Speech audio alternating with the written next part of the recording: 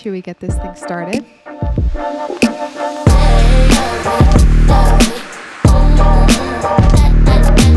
Thank you for tuning in to Muse by Mariah, the podcast, where we dive deep into discussing mind, body, and soul.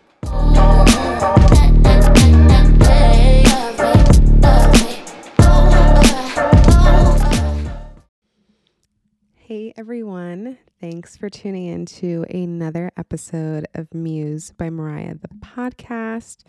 Today we are going to be talking about healing your inner child and some of those wounds that may still be open from your childhood well into your adult life, how we can find these, how we can connect with them, and how we can continue to heal through them. So if you're not familiar with the term inner child, your inner child is your child self from your past. As we get older, it becomes part of our own subconscious. It holds our emotions, our memories, our traumas that we experienced in the past. We all have an inner child, whether that is stemmed from love and support and happiness, or it stems from trauma, emotional abuse, and negativity. Our inner child is a huge reason we are the way that we are well into our adult life. And with wounds that are still opened from that childhood, you can use that inner child wound and have it affect the relationships that you create while you're older. Another point of view of your inner child is the forgiving, free-spirited part of us that still feels and experiences life as a child.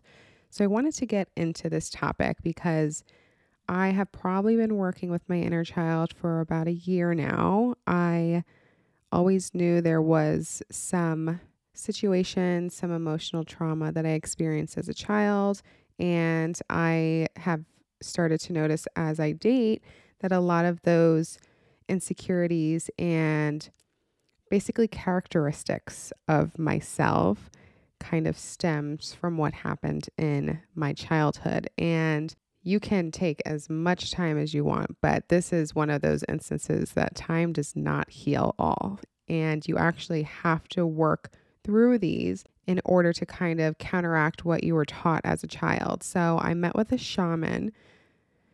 Yeah, actually probably exactly a year ago, because it was my birthday last year when it was March of last year when I had first been introduced to her. And I have seen so many therapists in my lifetime. I think I'm probably in double digits right now, 10, maybe 11, definitely more than 10. And I have not found anyone that I've ever connected with. I just feel like that form of help has just not helped me, whether I haven't found the right person, but I am not willing to go through another trial run ever with a therapist at this point. I've gone through too many to keep going. But I met with a shaman, and I don't even know how I came across her. I think I ended up Googling it for some reason, and she came up, and she is an older woman. Her name was Eileen, and she just had such an amazing soul. Just immediately I connected with her. And after 10 therapists, I've never felt the way I felt before. And I've seen psychics, I've seen mediums, I've seen those other forms of spiritual communications, spiritual therapy, and they all help in other ways. But this was a completely different experience. And so what I was expecting is usually, when you go into a therapy session, right? They want to talk about what's happening now. Why are you feeling the way you feel now in the present moment? Eileen, the shaman, wanted me to go back to my earliest memory as a child and talk about the emotions that I felt as a child. And I was like, why are we going all the way back and doing this? I don't really know if I want to do this. And I broke down. After our session, we met for 2 hours. I cried all day long, literally all day long. I was crying. I could not stop crying about just diving deep into my childhood. And I was like, oh my God, all of this stuff that I thought I was okay with in my adult life, I am realizing that I am not. And there are still a lot of open wounds that I need to work through. It was in that moment where I realized that a lot of the relationships that I was choosing to have in my life stemmed a lot from what I was surrounded by and taught growing up as a child. And I was a little bit iffy about doing this topic on my podcast just because I was raised in a home where I never had to worry about my next meal. I never had to worry if there was going to be a roof over my head. I never had to worry if there was going to be clothes on my back. However, it was a little bit of a broken home. I saw some things that I would never want any child to have to see.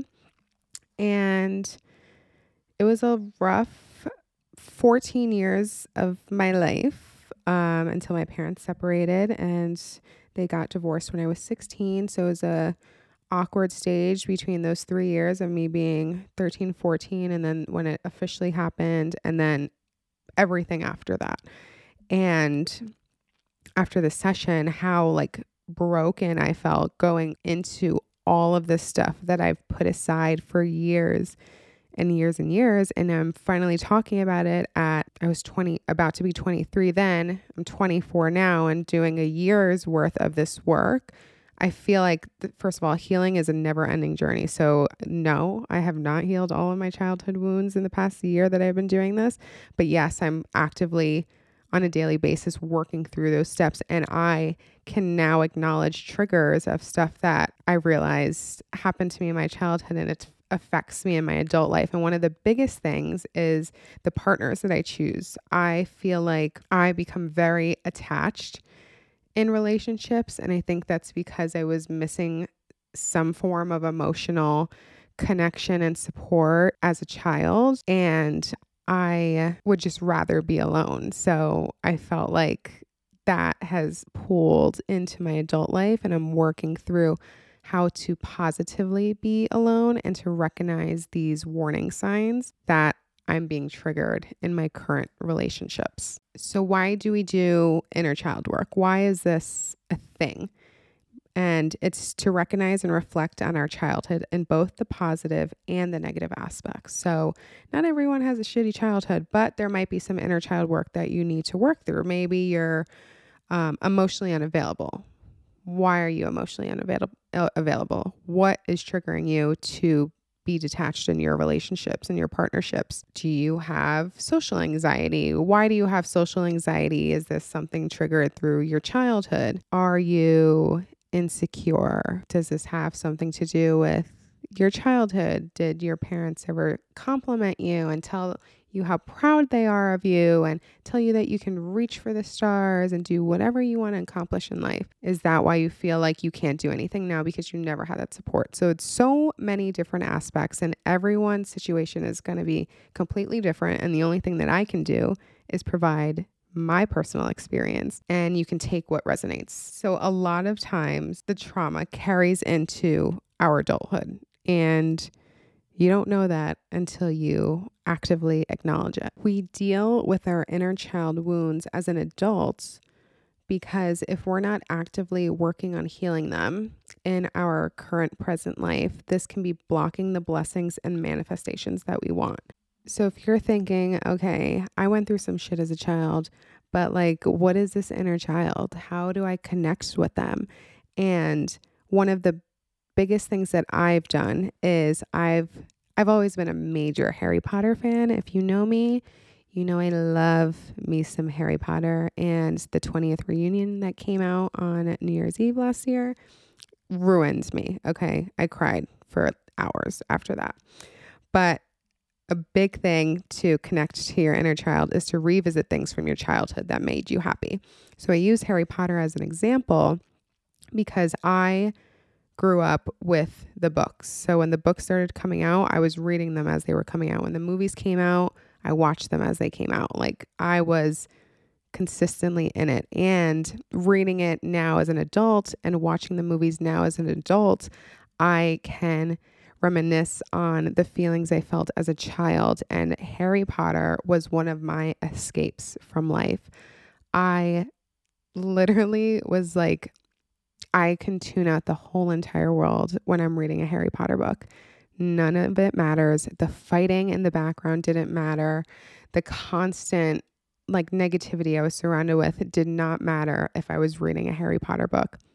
So reading it now as an adult and feeling more content and more stable in my life, I can almost feel like I did my inner child right. Like now you can read it and enjoy it, and it's not just an escape. And I could remember like it was yesterday if my parents were like screaming at each other, whatever I was going through, something in the house. All I needed to do was pick up a Harry Potter book and like everything was fine. So reading them now and watching the movies now, I actually for the first time, I think I talked about it on, I did, my Positively Grieving episode with Paulina. In the new year, I'm trying to take myself out on dates by myself just to spend time with myself and do things that I've never done before. So if you didn't listen to that episode, what I said was in February, I took myself to a Harry Potter movie in concert, and it was Harry Potter and the Deathly Hallows Part 2 with a live symphony orchestra playing during the whole entire movie. And I bawled my eyes out. Like it was such a validation to my inner child.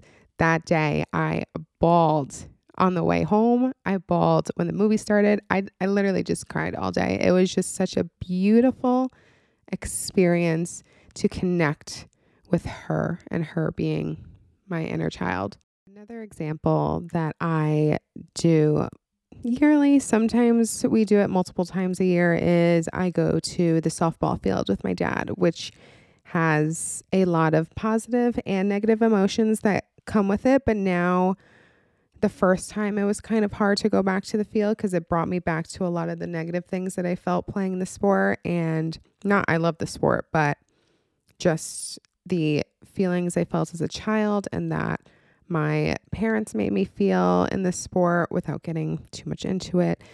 And it took a few times in going back to the field to finally be like, I validated what I went through as a child, and now I can do this in my adult life and feel happy doing it with the person who triggered me. Something that you can do to connect with your inner child, which is actually what the shaman had told me when I met with her a year ago, is to write a journal entry about the earliest memory that you can remember as a child, and to pick out like a younger self picture of you. You might not necessarily remember that long ago, which is okay, which is the purpose of this journal entry, is to see how far back you can remember and to really dive deep into the wounds that you need to heal for your inner child. So that is going to get us into how we can heal our inner child wounds. And the first thing you can do is to write a letter to your younger self.